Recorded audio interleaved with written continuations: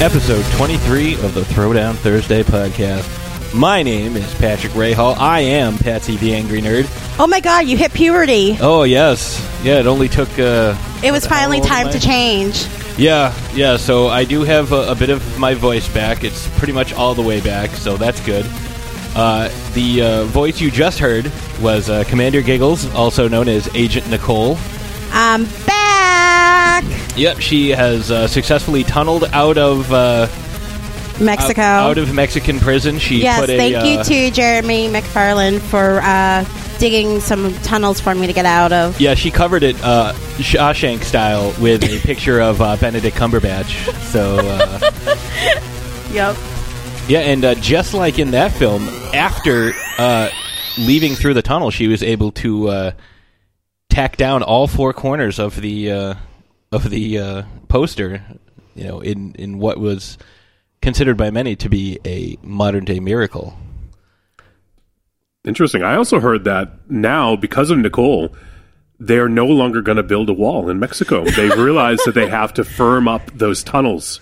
So Mexico has refused to pay for the wall, and they're going to fix the tunnels. Yep. Nice job. Yeah! Good job, Nicole. Doing something productive for America. And, of course, that voice you just heard was the producer extraordinaire, Johnny Wolfenstein. The slightly getting over a cold, I guess I still sound mostly Everyone's okay. getting sick. I can't tell because my head's foggy, so I can't tell if I sound the same or not. You sound nice. Thank you. You sound sexy as usual. Thank you.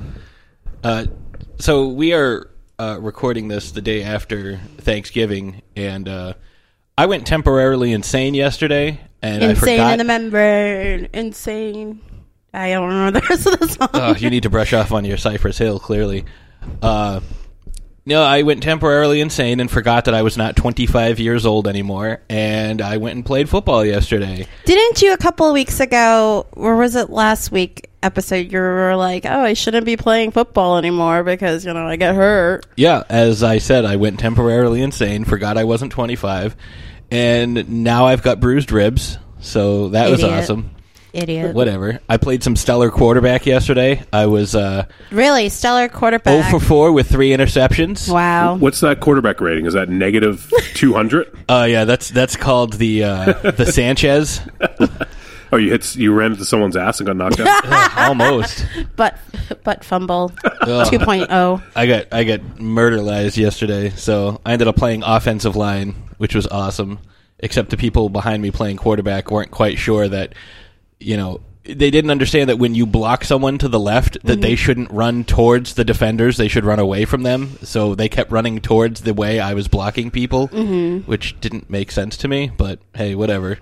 But it's like, you're right-handed. Why are you running to the left? What's wrong with you? How was the rest of your Thanksgiving, though? Oh, it was pretty good. Went over to my parents' house, had a ton of food, and then went home.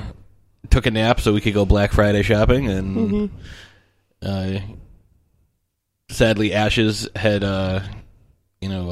taken a trip out to LV426 and had an issue with a face hugger, so she was feeling a bit under the weather. So she did not attend Black Friday shopping last night. So it was just Agent Nicole and I, and we did manage to snag 2 giant teddy bears. Yes. But none of them were for me. No, one for Ashes and one for an old coal worker. Yeah, we were doing a favor for somebody at Target. She put it on freaking Snapchat. I saw she sent me a Snapchat. It's me running to get her damn teddy bears. I spent $100 million on movies last night, but I got 600 trillion movies, so it was actually a pretty good deal. Well, that's good. Sounds like a successful Thanksgiving. Yep. Let me think. What else is going on? My Thanksgiving was great. Thanks for asking. Well, that's what I was getting to. Oh, okay. I was like, all right, what else is going on? Nicole, you had a Thanksgiving yesterday, and you deviated from tradition and did not have turkey yesterday. Yes. So, the 2 weeks that I was quote unquote in jail, there's no quote unquote about it. I had a family situation. My dad was really sick, so I had to take care of him, and Iron Lady decided to go to Florida, so Iron Dad didn't want turkey this year, so we did prime rib and a crock pot, and that was interesting. It came out really good. Was it Optimus Prime rib? No. That would have been awesome. Whatever. So, what are we going to do today, Agent Nicole? What are we going to talk about? Christmas stuff.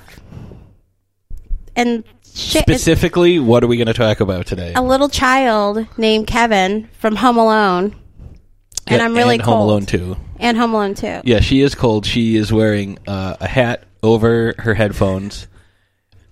She has these black and gray striped I was in gloves. Mexico, so Yeah, she's not used to the cold.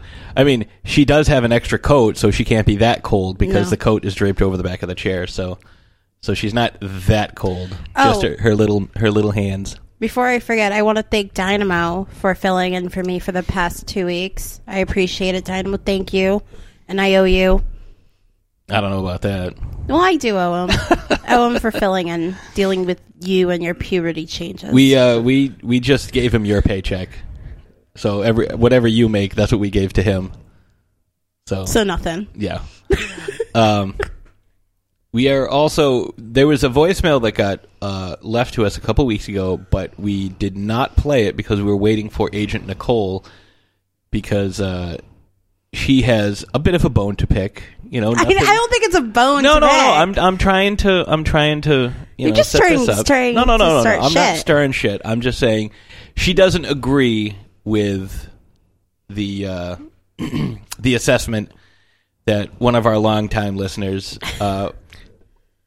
Mr. Nick, went and saw Doctor Strange, and he and Nicole have dissenting opinions on the quality of the film. So, Wolfie, if you can go ahead and play Nick's voicemail, because I haven't heard this yet, and then we will allow Nicole a chance to rebut. Hey, Throw Down Thursday podcast, Nick here. I haven't called you guys in a while, and I saw you've been all... Page has kind of been based on Doctor Strange, so I thought I'd talk about it a little bit. I went and saw this movie opening night, and I had nothing to do. My cable and internet was out, so I said, what the heck, I'll go check out the new Marvel movie. And I have to say, I hated this movie. I definitely I gave this movie an F. That's harsh. I thought it was completely boring. Super confused. Didn't know what the hell was going on, but that's my fault. I didn't research this movie going in. Should have listened to the show. I thought Benedict was fine actor.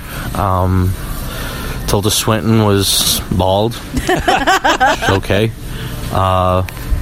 Just did not like this at all. I don't even know if I want to research Doctor Strange after watching this. It was just very confusing. I felt Insidious did the bending of worlds better. But yeah, that's just my thoughts on it. Not a big fan. Really not liking Marvel lately, their films. Thanks, guys. Bye. All right, before you jump in, I just want to say, Nick, you should listen to our Doctor Strange episode, because not only will it give you some valuable background information, it will give you valuable background information as told by El Goro. So that's just a bonus right there. So, definitely check it out. It might change your thoughts on the film. Nicole, I see you have pages and pages of notes. She was writing so fast, she set her notebook on fire. So, Nicole, why don't you offer your opinion? For what you said earlier was for fuck yeah, I'm going to see it again and again and again, because I understand where the confusion is. It can be a little confusing to follow the storyline, but it kind of came back together. I do agree Benedict Cumberbatch is a fine actor. I will agree with you on that one, Nick. But I also have to disagree with you. Marvel's actually been doing a fantastic job with all its films.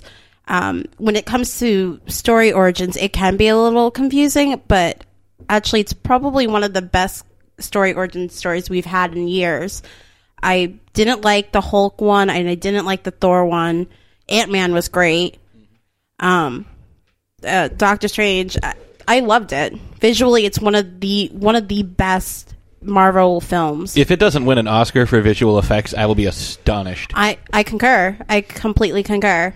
It's just like the comics. It's very visually orgasmic. There you go. I don't know why that came out of my mouth, but it was just so visually beautiful. See, Nick, I think the issue that you and some other folks might have with it is that, if you understand the backstory a little more of Doctor Strange and the comics at the time, because, a lot of the comics that were coming out by Marvel were, kind of drab and dull colors. Even the Hulk, was gray for a while. When Doctor Strange came around and they're trying to show all these different dimensions and things like that, Steve Ditko put in a lot of really bright. It was almost like an LSD trip without having to take the LSD. Yeah. And even now, they did a reboot with Doctor Strange in the comics right now. I mentioned it on our episode 19 with El Goro. Or is it Stranger Things with El Goro. Yeah. The new ones, same thing. They take the stuff from the past and really, it's so visually beautiful, and it's what you're going to get from the films as well. Yeah, and that's how the film, kind of differs. Like, it makes it seem, brighter and more,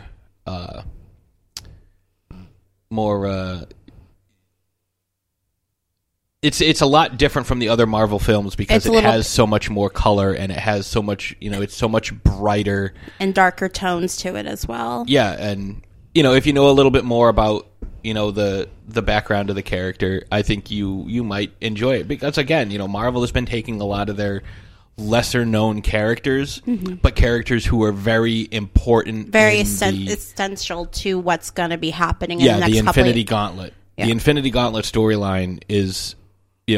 one of my favorite storylines in all of comics.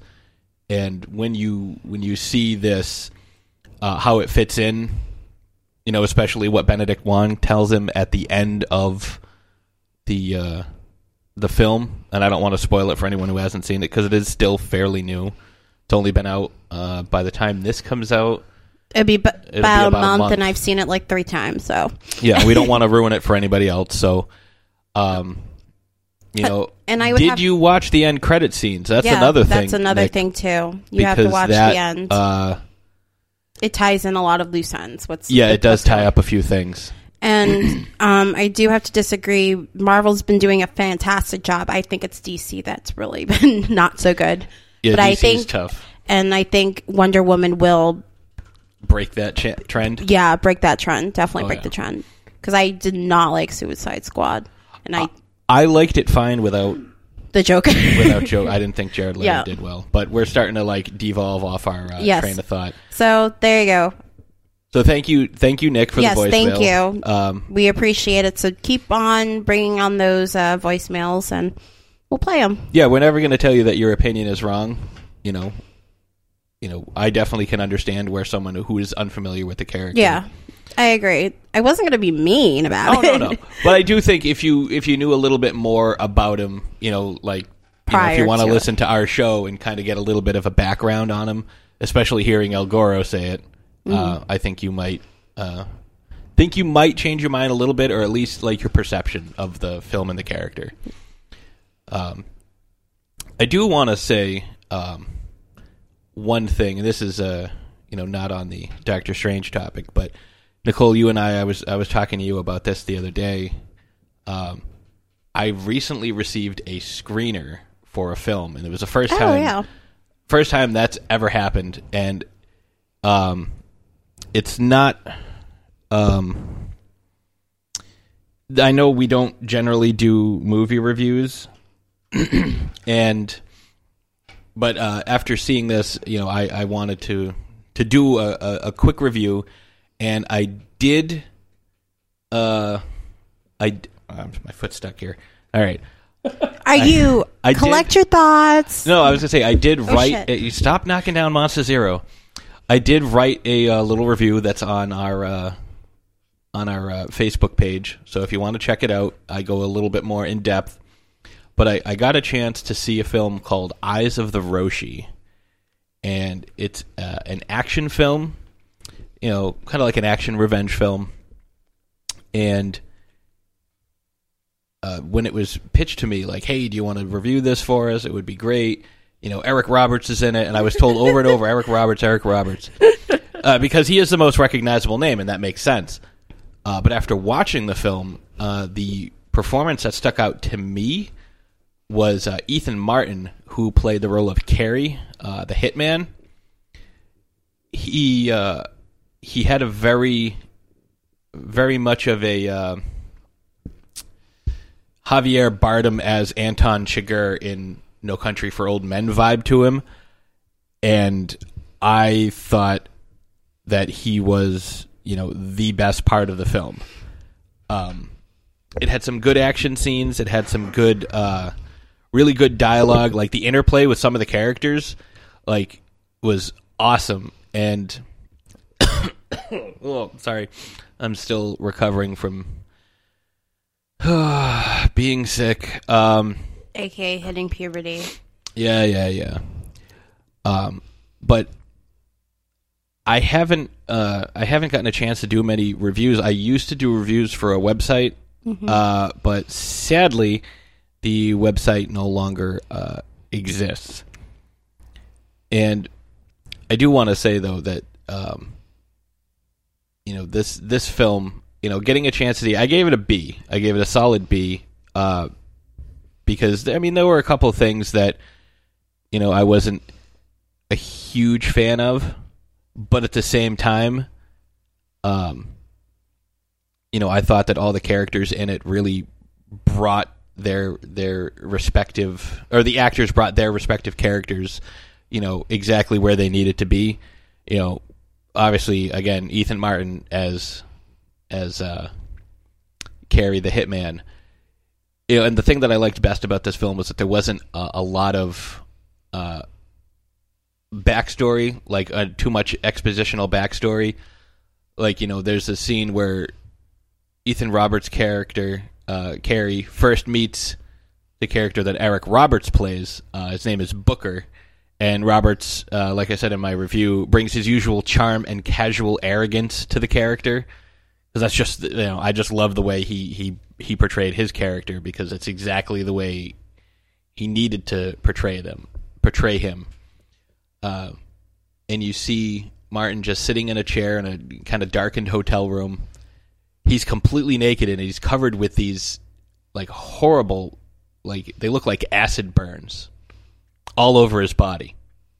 And he's flossing. That was the one thing, that was his character's, tick, so to speak. Mm-hmm. That was his thing. And the way they interact, I'm not going to get into spoilers, and I wrote a big review on this, so I'm not going to spend a whole ton of time, because we do still have to talk about Kevin McAllister.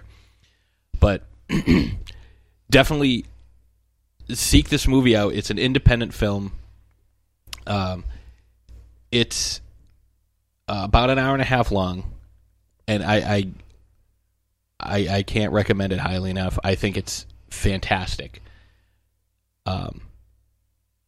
Even some of the music that was in it, the gentleman who played the titular character of Roshi, Grandmaster, and I'm not sure if he pronounces it Nguyen or Win.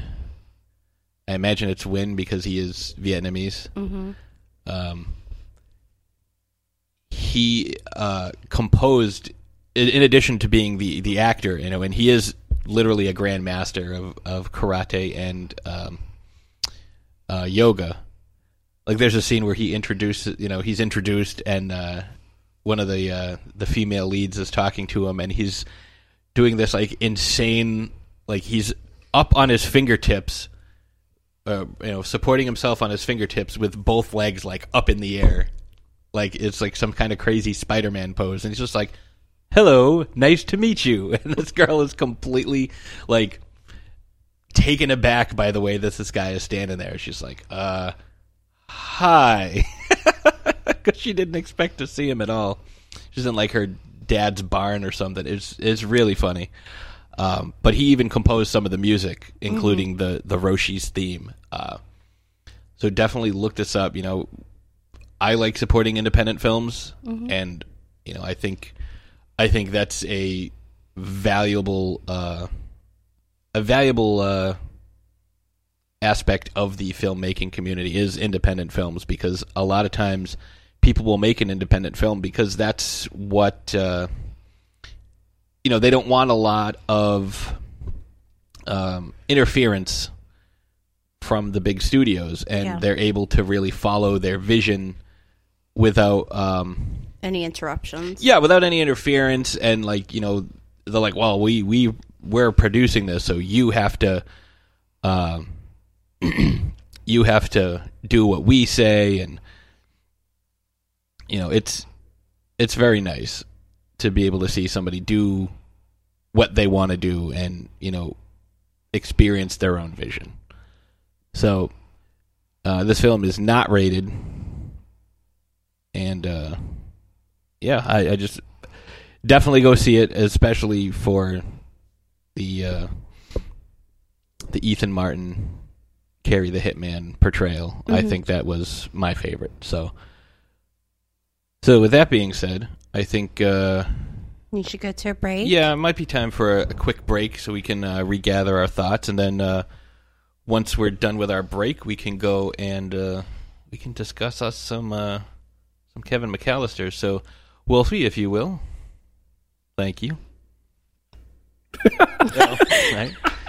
No. Hashtag fail. If you will, thank you. You don't need to have a catchphrase. This isn't a radio show. We'll be right back because people are going to be listening. But I guess that's a thing that I'm listening for. All right, so I should probably do that. And we'll be back after these messages. Mark. Do you love a scary story? Do you love to dance? The Big Scary Monster Hunts in Midnight is a collection of dark songs about sex, love, death, revenge, and the end of the world. Brought to you by the world's greatest monster hunting electroshock band, The Deadies.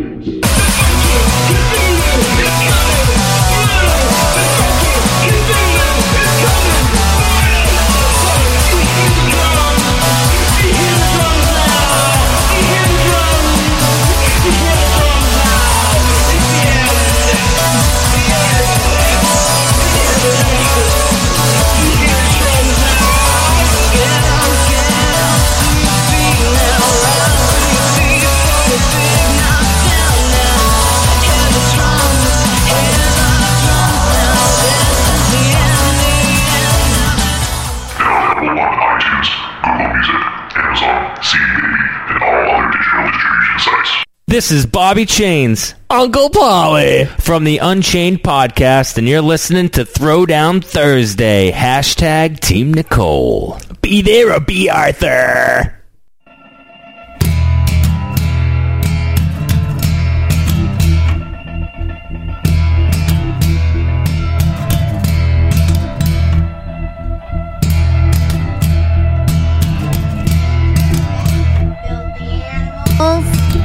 Yeah, you were not on. You have to try that again. Oh shit! And we're back, you filthy animals. You guys are killing me. Well, I was. Well, I don't think it was a little soon. Yeah. Well, I was thrown off by our lovely promo from the Chain Gang. It wasn't that good. It was fantastic. They actually said hashtag Team Patsy. I edited it out. Yeah, no, I'm just kidding. They did. Yeah, the Unchained boys did that last weekend for you guys. Aw, I love you guys. You need to put me on your show, damn it. See, this is what happens when I'm not around. No, see, I take this as Tim Nice is Team Patsy because he did not want to be a part of that. He wasn't there when they did. No, he was probably offended that I called him a thug-out Smurf that day. Oh, on the live show? Yeah, because I just gotten back home from the hospital, and I was like, oh crap, oh yeah, Unchained is doing their 100th episode, and then I was like, holy shit, Tim Nice's blue suit. Yep, he washes that thing once a year, whether it needs it or not. Oh, so, man. We are going to talk today about Kevin McAllister, portrayed by Macaulay Culkin in the classic, iconic films Home Alone and Home Alone 2, Lost in New York. So, I guess the first question is, Nicole, when was the first time you saw this movie? Okay, so the first, well, the movie came out in 1990, so I was 1, so I couldn't see that. Always an excuse with you. I know. I think I was about 6 or 7 when I saw the film for the first time, and I was like, oh, that kid is really cute. And then all the shit that he does through, I'm like, damn, I need him as a best friend. How about you? Well, not being an infant, I saw the film. I actually saw it in April of 1991 in the theaters. It was still in the theaters. This is before the days of, we have a specific time that we're going to let this movie run and then we're going to have the DVD release. Yeah, well, what I heard or what I read is that has a world record for being in theaters for 12 weeks running, I think, after it came out. So maybe that's why you still saw it in April. It was a long time, yeah. It was in the theaters. Like, it came out around, I want to say November, December time. Yeah. And then it was just in theater. It was still in theaters. It was still making money in April. So that's when I got to see it. There was a lot of controversy about this movie because, as was the times, people were afraid of anything that was too violent. And, if you've seen this film, you know that, it's definitely, it's like a comedic version of Saw, because a lot of these traps should have murdered Harry and Marv. I've heard that, yeah. It really should have. I mean, the paint cans to the face. And the BB gun to the groin. Yeah, but that wouldn't kill you. Blowtorch to the head. That's true. That would cause a lot of damage. Falling down the icy stairs over and over. Yeah. I will say, though, I hadn't laughed so hard at a film in a long time because it brought back a lot of memories of the Three Stooges for me. Mm-hmm. Now, if you are unfamiliar with this film, stop listening to us right now. Go buy the movie. It's everywhere now because it's a Christmas movie. It's under $10. Yeah, whether it's Blu-ray or DVD, go get it, watch it, laugh your ass off, then come back and listen to the rest of this show because we are definitely going to get into some spoiler territory, but, it's been out for over 25 years, so I feel that's kind of warranted. Yes. So, it starts off, it's Christmas Eve. Or it's right around Christmas. It's not Christmas Eve. It's about, a couple days before Christmas. like a week before Christmas. No, I don't think it's a week. It's a few days. Okay, fine. A few days before Christmas, and the McAllisters, who live in Chicago, they are all planning to take a big family trip to Paris to see another member of the family. They don't really get into it because it's not overly important. And Kevin is this hyperactive jerkbag. He's the youngest of 5 children. Right. He's not the youngest there, because some of his cousins are younger than him, like Fuller, played by his brother. Yep. Which one is he? Kieran or Rory or Kieran? Mitch? Bob. Steve Culkin. They order pizza. Mm-hmm. And when the pizzas come, Kevin only eats plain cheese, but his brother Buzz, who is definitely a bully of sorts to Kevin because he is the older brother. He's probably got him by 5 or 6 years. Eats the entire cheese pizza. Douche. And that sets into motion the events that, create the movie. Kevin attacks Buzz despite being outweighed by roughly 100 pounds and, significantly younger and significantly shorter. Mm-hmm. He's just so angry. And he crashes into the table and spills stuff everywhere. And Uncle Frank is a douchebag. Uncle Frank looks at him and goes, "Look what you did, you little jerk." And everyone's just talking to him, "You are such a disease, Kevin." Everyone's giving him shit. All the kids, the adults. And then his mom, played by Catherine O'Hara, is just like, go to your room. But in the midst of cleaning up, his plane ticket accidentally gets thrown in the trash. Mm-hmm. Because it had gotten spilled and people were just grabbing all the napkins and plates and things that got spilled. Yep. Pepsi and everything. And so his mom tells him to go upstairs. And he's like, I am upstairs, dummy. She goes, no, all the way up into the attic. But he doesn't want to go to the attic because it's scary up there. Your face when you saw that word is scary.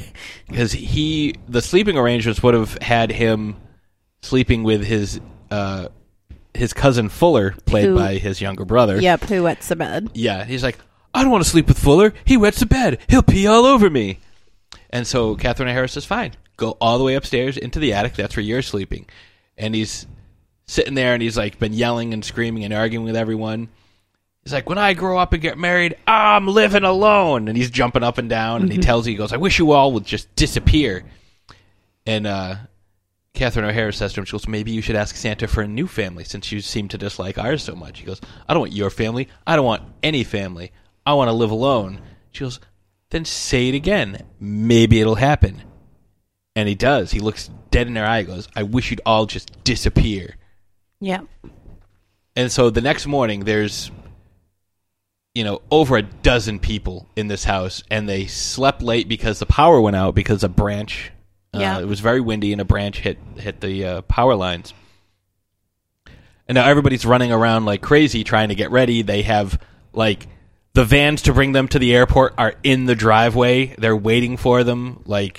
This is obviously this is, well before, you had to show up 2 hours for your flight, in order to pass through security and everything. These guys leave their house, an hour later than they need to, but they still manage to make their plane. Yeah. And one of the neighbor kids came over and they're talking, and it's because they have the oldest kid do a head count. It was the cousin that did the head count. Yeah, and she accidentally counted the neighbor kid who was rifling through people's luggage for some reason. And so nobody notices that Kevin is still way upstairs. And when he wakes up, he goes downstairs. Nobody's there. Nobody knows where he is. It's like his wish came true. And that's what he kept thinking. They have a little flashback scene. Yeah. How he remembers things are different from how they actually happened, because the way Uncle Frank says, look what you did, you little jerk, is different from how he actually said it. Yeah. Buzz telling him he's going to feed him to his tarantula, because Buzz has a pet tarantula in his room. He becomes very excited that he made his family disappear, clearly not knowing how economics works, but he's running around the house like a lunatic, screaming, yelling, watching bad movies, and eating everything he wants. It's what any child that gets to be home alone, gets to feel like, Because he's about 9 or 10. He's 8 in the film, Yeah, and then the next year he's kid. 9, yeah. So he's running around all crazy, and, he puts on a terrible movie. He goes, guys, I'm eating junk and watching garbage on TV. Someone better come stop me. He's got this huge plate of ice cream and marshmallows, and, it's diabetic heaven.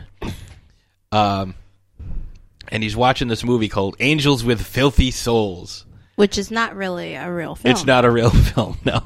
But there's a scene where, it's like a film noir. And this guy comes in, he's like, oh, I'm here for my money. Oh, yeah, you're here for your money? Oh, well, I'll tell you what I'm going to do instead. I'm going to shoot you and murder you. I'm not going to say the exact lines because it's so much cooler to hear it in the movie. And he watches it, and he watches the guy shoot and kill the guy who came for his money. Mm-hmm. And he screams, Mom! Then it cuts to Catherine O'Hara on the plane. And she's has this look on her face, did I forget something? She's like, did you shut the garage door? He's like, oh, that's it. Because they're going through, did you shut off the oven? Yeah. Did you close this? Did you do that?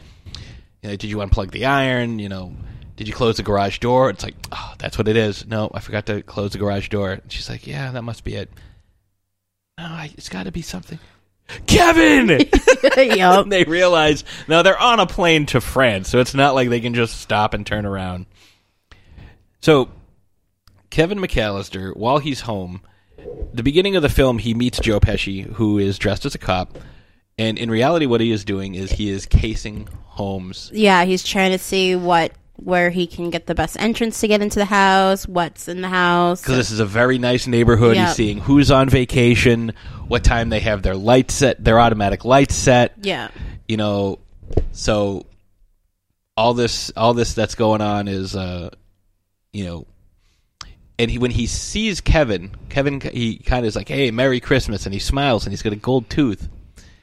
And Kevin remembers this later on because Joe Pesci and his partner, Daniel Stern, who you might know from the movie Chud, which is a fantastic film. If you haven't seen it, go see it.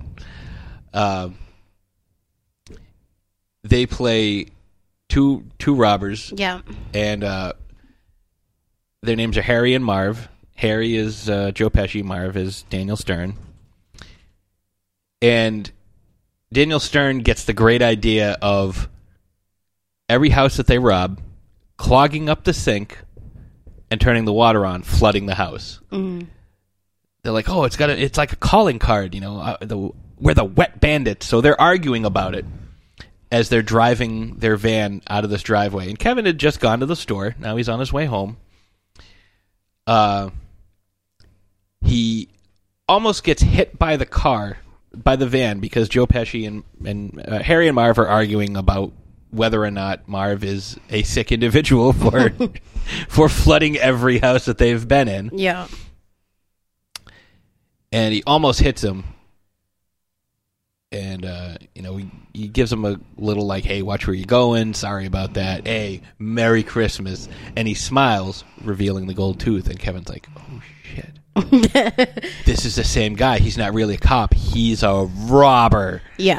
So he goes home and starts setting up these elaborate defenses. Yep, just to like prevent them from trying to get into their house. And Well, some of his plans and the things that he does, I'd say I the wish first thing he did was the most impressive. is the party. Yeah, he makes it seem like there's a party going on at the house he sets up a toy train with a cutout of Michael Jordan, so it looks like he's walking around the house, like there's a silhouette, and he's got strings tied to a mannequin, and he's dancing around playing music. So they don't come to the house that night. They decide to come back another time. And he ends up making like these huge elaborate plans. That kid is one smart individual. Yeah, like I wish I had that kind of a plans, but then again, I didn't have to fight for attention in the household like he did. Yeah, there was like 65 kids in that house. But it was insane, like the way he comes up with this plan to, like, you kind of see him as a kid, you know, as he's going through the day and like realizing like what it's like to not have his family around. Yeah. Like, on the one hand, it's nice because he can do whatever he wants, but on the other hand, he's lonely. Yeah, and he has a fear of abandonment. Like, you really wrote the film, and in the second film as well, like, you know, it sucks being lonely. And there are some great scenes of Kevin, like, getting into trouble. You know, he's in Buzz's room. He's like, "Buzz, I'm going through your stuff. You better come out and pound me." Mm-hmm. He's, like, going through, and he takes a picture of Buzz's girlfriend. He's like, "Buzz, your girlfriend." Woof. And drops the thing and smashes it. But he knows he's got to go out and get some food because there's no food left. No. Because, you know, they didn't want to have anything in the fridge. They didn't want it to spoil. Yep. So he knows Buzz has some money in his room. So he's like looking around trying to find it. He knows Buzz keeps his money on the top shelf in his room. So why don't you explain what happens when he goes to get the money? He's a short little fella, and obviously I think he steps on the wrong thing, and he gets to the top, he grabs the money, but everything comes down with him. All the shelves collapse, including the one that keeps his tarantula. The terrarium shatters. Yep. And the tarantula gets out and runs around the house. And they don't really focus on it, but they do show, like, here and there over the next few days, the tarantula running around the house. Yeah. and that comes in super handy. So Kevin knows that these guys are coming back, and now he knows that they know that he's all alone because he overhears them saying stuff. Yeah. So he devises this amazing plan. In crayon. All in crayon. Yes. He's got these elaborate blueprints of the house in crayon. Of where he was going to put all the tortures. He has, he sets up micro machines, which is great promotional material for micro machines. Which, if you never had micro machines, you were missing out, because I loved my micro machines. I still have some of the Star Wars stuff that they put out. But he had the micro machines. He had everything like lined up strategic. Like he was painting tar on some of the stairs in the basement. So he had every entrance and every exit covered. And then comes the night of the burglary. And like I said, it's incredibly funny, but at the same time, it's kind of sick, like how this little kid knows how to really fuck with these burglars. Like, you can tell, like, his path is paved for like some serious shit in the future. Like, he is gonna do some fucked up crap. Like, if there was ever a case to be made for, like, oh, he got this from watching TV, or he got this from that, like. There are some great things that he has set up. So Harry and Marv decide they're going to go different routes. So Marv decides he's going to go down the basement. Harry decides he's going to go in the front door. So he goes, and he's looking in the side window next to the door, and he grabs the handle. But Kevin had put like this heating coil on it, so the thing's glowing red hot. He puts his hand on it, and it burns the M logo for McAllister into his hand, and he's screaming and dives into the snow, and like his hand is crackling. And Marv, meanwhile, is going down the back stairs, which Kevin had poured water all over, and it froze, so he falls down the stairs. Then he put ice on the bottom landing, so Marv's trying to open the. He's using his crowbar to try to pry open the door, and he slips and falls, and then the crowbar falls and hits him in the face. And it turns out the door is not even locked. Yeah. I don't want to get into too much of all the, pranks and all the traps that he does, because I don't want to really completely spoil the entire film. No. But there is that great scene where they finally meet each other, and they're finally in the house, and Harry says, "Why the hell did you take your shoes off?" Marv goes, "Why the hell you dress like a chicken?" No context. I just have to throw that out there, but it's... Out of all the traps that Kevin places, which one would you say is your favorite? See, this also kind of puts a time period on your movie. Because he keeps taunting them and telling them, it's like, "I'm going to call the cops." And it's like, oh, he's going to call the cops. Oh, how he's going to call the cops? From a treehouse? Because this is before the time of cell phones. It's all landline phones. And, he has a rope set up from the upstairs of his house to his treehouse across the yard. And he uses a pair of, like, bike handlebars to, kind of zip line across into his treehouse.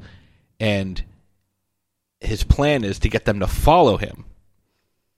And so they decide to climb hand over hand to get to him. Now, he uses a similar trap in Home Alone 2, which, if you thought Home Alone 1 was bad, Home Alone 2 was way more, like, murderous and homicidal. So... Well, he just grew up a little bit more, so he's got more experience. Well, he in the second one, he's dropping 50-pound bags of cement onto Harry and Marv. That would murder them. Oh, and don't forget when Marv gets electrocuted to the point where you can see his skeleton. Yeah, that one was good too. And the fact that he got hit in the face like 6 times with bricks. But I think my 2 favorite ones, one from each movie, both involve ropes. The first one being... the rope across from the house to the treehouse, and they're trying to climb hand over hand to make it over there because they don't have a zip lining thing. And when they're halfway over, he uses hedge clippers and cuts the rope, and they swing down and smash into the house. In the second one, they're climbing a rope, and they're like, "What's that smell?" And Harry says, "It's kerosene. The rope's soaked in it." Marv goes, "Why would anybody soak a rope in kerosene?" And then Kevin shows up and lights the rope on fire. Yep. What about you? What was your favorite trap when it came to this? Either of the two movies. I did enjoy the tarantula scene where Kevin is trying to escape, and the little tarantula comes on the steps, and Right, because they had just grabbed him by the ankles. Yeah, Marv has him by the ankles, And but then Harry's too hurt to move. Yeah, because he tripped and he got paint hit in the face, I think. I don't remember. And then, Kevin turns around and puts the tarantula right on Marv, and Marv screams and Yep. throws the tarantula, and it lands on Harry. Yep, and then he takes the crowbar and is like, "Don't move," and then starts pounding on Harry. Wailing on him with the crowbar. Yep. And I think out of all the traps, anything with Marv getting hurt was like the best one. I think he took it better. Yeah, he took it better. I think it's because he's more of a comedic actor. Yeah, compared to Joe Pesci. Joe Pesci, who's done more serious stuff. What was I going to say? I had a train of thought, and now it's gone. Your train of thought is a runaway? Yes, it's a runaway. Derailed? Really? Yeah. It's derailed. So, it's all fun and games with Kevin, but, he does learn a few important lessons, realizing, families, being in families, it's going to be hard. And, he realizes that, family is everything to him. And despite wishing that they were all gone, at the very end, Christmas brings everything back together. The holidays kind of bring everything together, and he has an interaction with this creepy neighbor, but he's not really creepy, he's just an old guy, and he realizes, Yeah, I was going to say there's, the subplot of, because it's not just Kevin running about his house, doing crazy things. It's also, his mom desperately trying to get home. Trying to get home to him. Which is hilarious. Yeah. It's amazing. And he's learning lessons family's important in the first one, and then the second one, treat others with respect, especially with the pigeon lady. Yep. Who reminded me a lot of the pigeon lady from Mary Poppins. Yes. And, Kevin, despite being the little angelic brat that he is, he realizes, being with family, it's the best thing in the world. And, at the very end, obviously. Yeah, you have this nice little reunion with... And then he gets in trouble again. Yeah, he's like, oh, I gotta go to the store. We don't have any food. And Kevin's like, oh, I went shopping the other day. And everybody just drops everything and just looks at him. He's like, oh yeah, I bought milk, eggs, and fabric softener. And they're like, oh my God, oh, what else did you do when we were around here? He's like, oh, just, obviously not saying anything. And then the very end of the film is you hear Buzz, Kevin, what did you do to my room? Or in the last second movie, Kevin, why is there $678 room service charge? Yeah, so despite trying to fend for himself, he gets into some trouble at the very end. My only issue is... the parents are so fucking absent-minded. Wouldn't you know that your child's... Well, no, that's not even my real issue. All right, I get the first time you forgot him. The second time you forgot him. Fine, whatever. My biggest issue is the thing everybody associates with this film is Kevin with his hands on his face screaming. Oh no, they left me alone. Ah, that's terrible. And that's not what that scene represents. When he puts his hands on his face and screams, it's because He put aftershave on he his put face. aftershave on. He was trying to be an adult, and he Yep. didn't realize, aftershave is going to aftershave my burns face. the shit out of your face. Yeah. That's why he's screaming, because he used aftershave for the first time. It's not because he realized he was home alone. It's not because he was sad that he was forgotten. It's because he put aftershave on. That's my biggest gripe with this film. So Mine would be he had a nice dinner with mac and cheese and a glass of milk, and then he wasn't able to have that mac and cheese Yep. and milk because he had to. this is my defend- house. I have to defend it. Yep. I mean, the second one was definitely a lot more. There was a lot more brutality, less fire, but more brutality. I mean, I will say that one of the best parts of, because there were a lot of callbacks from the first one in the second one, like when Marv's trying to turn on the lights in the basement and he pulls the string and he's like, nothing happens, and all of a sudden, like, all the string starts falling into his hand, and he looks up and gets hit in the face with an iron because he had set up a light, what looked like a light switch, but they had a laundry chute. Mm-hmm. So when he pulled the light, the string for the light, there was an iron propped in the laundry chute, and he just pulled the iron down and hit him right in the face. That was good. And like they touch on that in the second one, where he's like cautiously turning on the lights. Because in that one, he's in New York in a family's home, one of like his uncle's house, which is being renovated. So there's like all kinds of like giant holes in the floor. I mean, Marv falls through it and at one point goes, "Wow, what a hole!" Like there's some great scenes, and there's some good comedy. The second one. Kevin is very he has a lot of ingenuity when it comes to getting things that he wants. He repeatedly uses the same clip from the movies to scare people away. he is going to be, the stuff that he does, he's one perfect I think he little- grows up to be John Kramer from Saw. I was just thinking that while we were talking Like, about the traps. I was like, he's so like, you think it's just like this this fun, like, oh, it's so fun and it's so cute, and Kevin, oh, look at him, he's using toys and things to and he has devil horns holding up his halo. And speaking of him getting older, I know Macaulay Culkin did something last year after 25 years of the film coming out. He did this small short, and it's on YouTube. Type in Drivers episode 1, and it's Macaulay Culkin as Kevin, and he's like telling this guy, he's like an Uber driver, and he can't drive. And so the other guy is like, okay, I'll drive. And he's just like telling him, like, he hangs up on his mom, and the guy's like, why you hang up on your mom? And I'm like, well, so many years ago, my life was so traumatic. Like, my mom left me at home and this and that. And while they're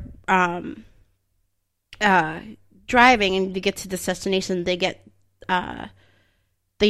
almost hijacked. So Kevin comes out of the car and was like, okay, come on, I'm going to do something. And next thing you know, the psychopath that Kevin becomes is shown visually, and he runs around with blood all over his body. And then the very end scene, he's screaming like he does with the aftershave.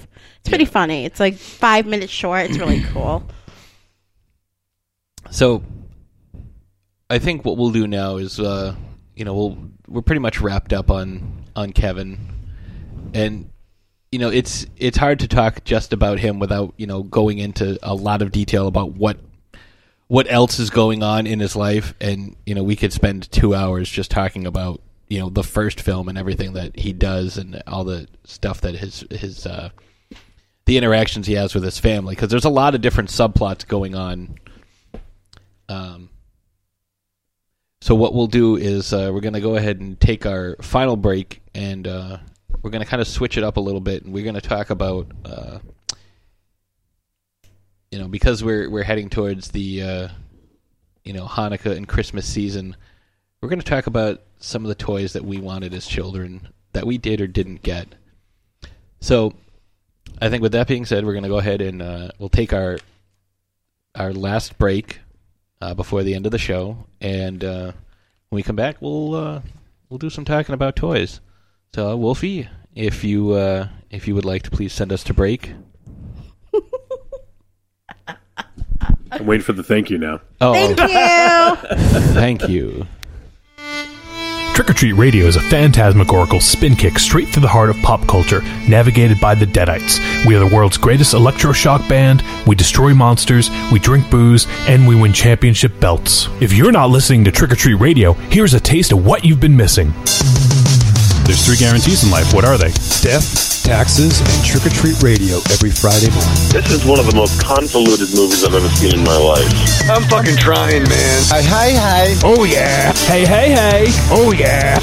It's like you took a shit on a pile of shit. But you shit on him for liking what he likes. Yeah, well, it's my job. This podcast is now banned in Germany. It's me, Giovanni Lombardo Radici. Shut up. I call bullshit. I demand someone to bring me the face of Lindsay Lohan.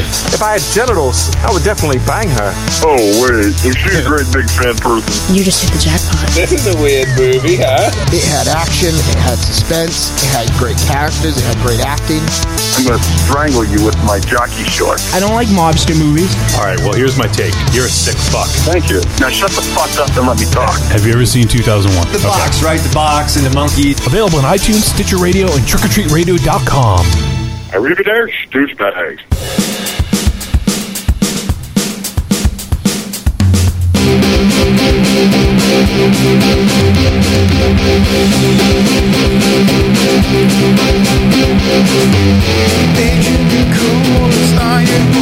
And we're back.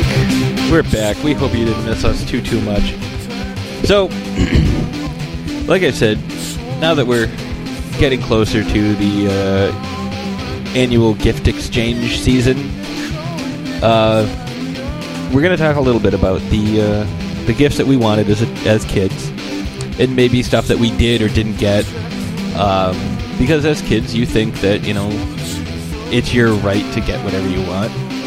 Now, for me, the thing that I wanted so much, and I asked for every single year, was a Game Boy. I wanted a Game Boy more than anything. And I asked for one, and I asked for one, and I asked for one, and 15 years later, my youngest brother finally got one. Yes, that's the way it worked around Christmas in my house, because my youngest brother is about 8 years younger than I am, and even my middle brother is only 2 years behind, so he's still 6 years behind him. So there's a good enough gap where, you know, there were no hand-me-downs that he got. It was always brand new clothes, it was always brand new toys, and it was always whatever we wanted for Christmas. That's what Dave would get. And I tried discussing this at Thanksgiving with my parents. My dad's like, I don't remember any of this. It's like, no. Like, you seem very hostile about we it. wanted, Do you want to talk about we this? wanted a Sega Genesis, and because Dave put it on his list, we got a Sega Genesis. Another year, Dave put a Nintendo 64 on his list. That year, I think it was that year, Dave got a cell phone, which I couldn't believe. Dave got a cell phone. Dave got... we got the Nintendo 64. And we also got... I think that was the year Dave got his Game Boy that I had wanted for so long. You just sound really like it angry was, about that you never got everything listen, that your little brother did. I asked for a Game Boy every year since they came out. That's what I wanted. And finally, my brother got one. And he didn't even have it on his list. He didn't even want one. Oh my God. He didn't want the Game Boy. That's not what he wanted. He wanted like some sort of like wrestling toys. And I will say this, and I'm going to embarrass the shit out of him right now because he was the youngest kid and he got whatever he wanted. You know the one movie that, you know, a kid fixates on? It's like either one movie or one TV show, and they just watch it over and over and over and over and over and over to the point where you wear out the VHS tape or, you know, you ruin the disc. Yes. For Dave, this was the live-action Peter Pan starring Mary Martin as Peter Pan. We would watch that. It would play through to the end. Then we'd have to rewind it and start over. No matter what we wanted, it didn't matter. You know, I would also like, oh, Dave's room is dirty. Go clean his room for him. Why? Well, because I told you to. Dave's the youngest. But what? That doesn't make any sense. So, yeah, when you're the youngest, you get spoiled. When you're the oldest, you get hosed. So, yeah, that's what I wanted when I was a kid. I wanted a Game Boy for the longest time, and my brother got one. Wow. After about 15 years, I wanted one so bad. I wanted a fucking Game Boy for so long. You know when I finally got one? When I bought one. And what did my mom say? Why are you going and buying shit like that for? Don't you already have one? No, because you bought it for Dave. God. I wanted it and you got it for him. I don't remember that. Yeah, isn't that convenient? Oh my God. Okay. How about you, Nicole? Oh my God, you got so much anger in you. I was pissed. I don't blame you. I understand. Actually, no, I don't understand. No, you don't. You're an only child. Yes, I was an only child, but we didn't have much money growing up. Oh, we never had money. And I actually did get a Game Boy Color for Christmas. Yeah, but see, I didn't ask for it either. You were born the year they came out, like 89. Oh, well, not that one. It was like a couple of years later. I didn't care. I wanted our Game Boy. First of all, shut up. It's my segment to talk about my I'm still angry about it.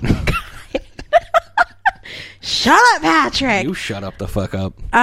So growing up in my household, you know, we didn't have much money. It was all about, you know, being with family and friends. And I don't really remember what I really wanted as a kid. I just was, anytime I asked for something, we couldn't afford it.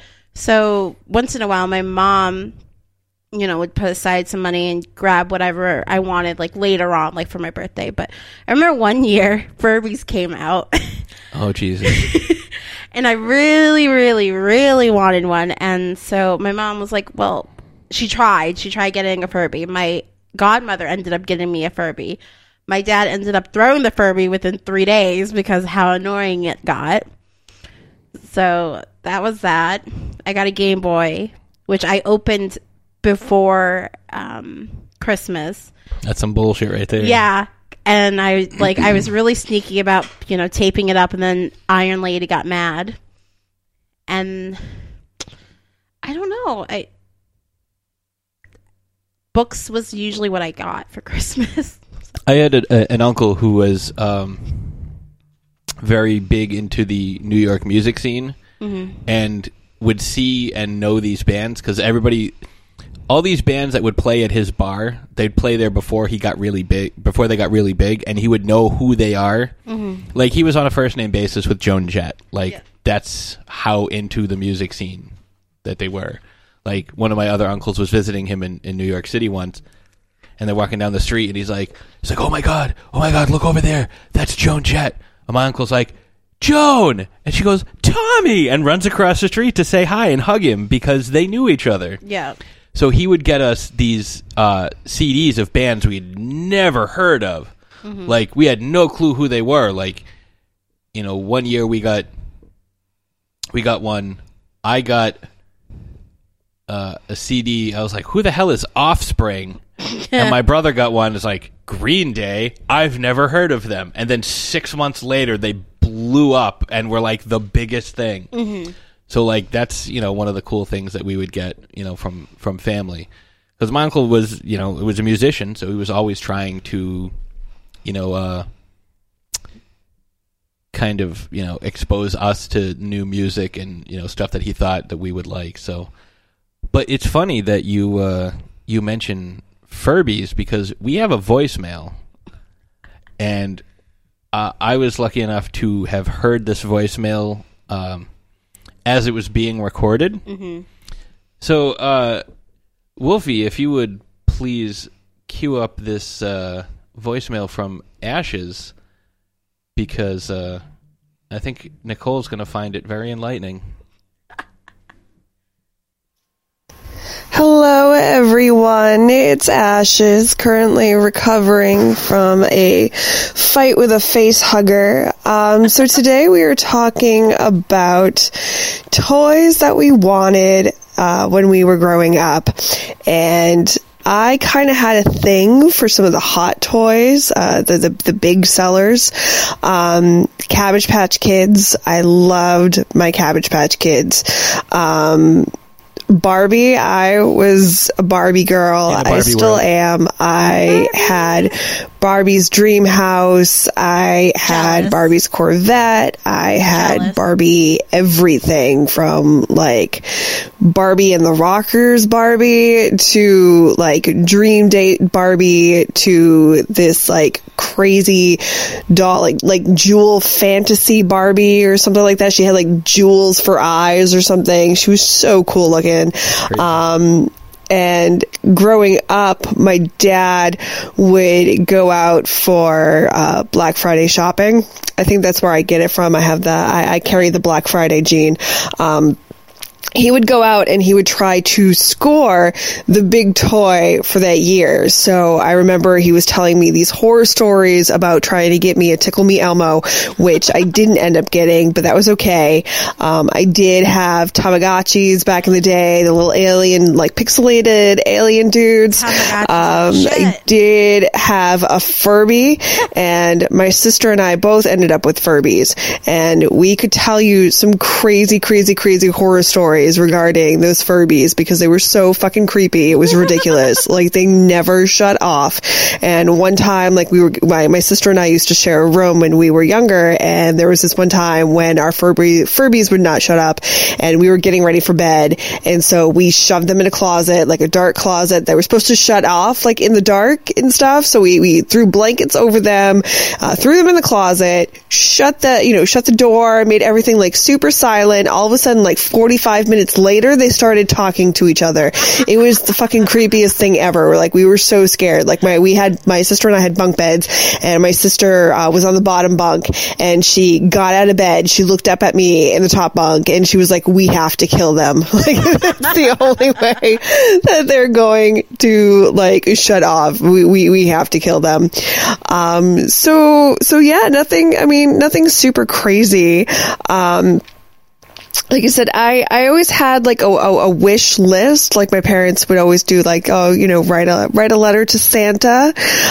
So I always had like a wish list, and sometimes I wouldn't get like exactly what was on my wish list. Like, I would kind of get like almost like a knockoff version. Like I said, I was huge into Barbie, so I would always get like the Barbie, but I wouldn't always get Barbie's accessories. Like, I had a Barbie Dream House, but it wasn't actually like a Barbie Dream House. It was like, I don't know, like Malibu Betsy's super condo or something, and everything was pink. But anyways, I'm so sorry I couldn't be there this week. Like I said, I'm recovering from a face hugger attack, and I hope to reconnect with you all soon. I love you guys. Bye. Love you too. I'm sorry you're not feeling good. Thanks, lady that lives at my house. So yeah, and for those of you out listening right now, we want to hear from you guys too. Tell us, what were some of the things that you wanted to have for Christmas, but your younger brother got, and jeez, maybe if it's not that specific, maybe stuff that you wanted that you did get, stuff that you wanted that you didn't get. Maybe I'm just looking at something that Wolfie had up. The fuck? That's oh, hey! Jesus Christ. That is not what I want for Christmas. Oh my God. I'm not gonna tell you what it is. Yeah, you don't want to know. But yeah, it's something that we'd like to hear you guys talk about. Let us know. Hit us up on the Facebook page. Leave us a voicemail at throwdownthursdaypodcast@gmail.com. Tweet at us. Yeah, send us your tweets. at Nick Tompkins and at Patrick Rahal. We're generally really good about getting back to folks. Wolfie, have you any stories about presents that you wanted and maybe did or didn't get? Or got angry like somebody over here? I know there's some, but I'm having a hard time remembering. I just don't remember that stuff, I will say one that I did get that I really wanted and I still use to this day is, and Round Trip Jones from the Deadites actually borrows it from me, but I got a theremin many years ago because, I play music and I like odd instruments, and I saw a documentary about theremin, about the creation of it, and, the gentleman who created it, and I thought it was super, super interesting, and I wanted one, and I just love the sound of it. So I want to say it was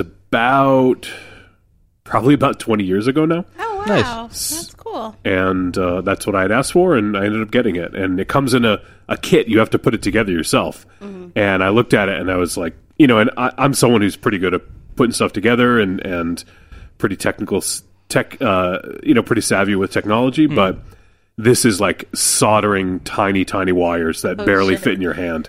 So I had to have someone build it for me. So I ended up taking probably several months until I could actually use it. So I was like, got this toy and I was like, fuck, I can't use it, So it took me several months, but that's something that I have to this day that I still use.